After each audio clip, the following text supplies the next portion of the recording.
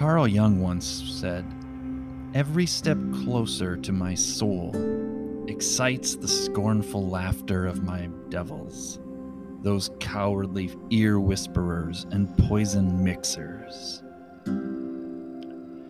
In 1978, spiritual writer Richard Foster wrote, quote, "In contemporary society, our adversary majors in three things: noise, hurry, and crowds.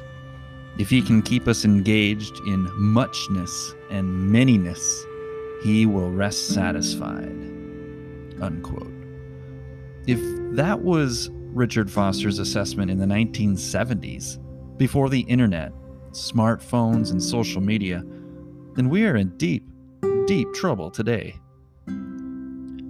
Still, 20 centuries earlier, we read of a Jewish sage from Nazareth who, quote, "would often slip away to the wilderness and pray." Luke 5:16. And he spoke of an unmatched intimacy and connectedness to his heavenly Father. This same Jesus, whom we desire to follow, also warned of living in such a way that we may, quote, "gain all that the world has to offer, but tragically lose our own soul in the process."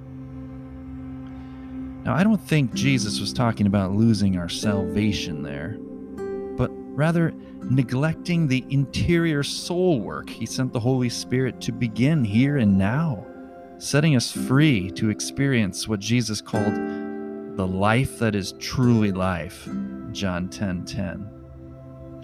Well, for the past couple years or so, I've been learning from the spiritual masters, ancient and modern, about how to better care for and strengthen our soul, that self that is, quote, "hidden with Christ in God," Colossians 3:3 says. This is a demanding and at times humiliating process. To paraphrase Jesus' matter-of-fact zinger, quote, "if you want to find your true life or your true self, you first need to lose your false self."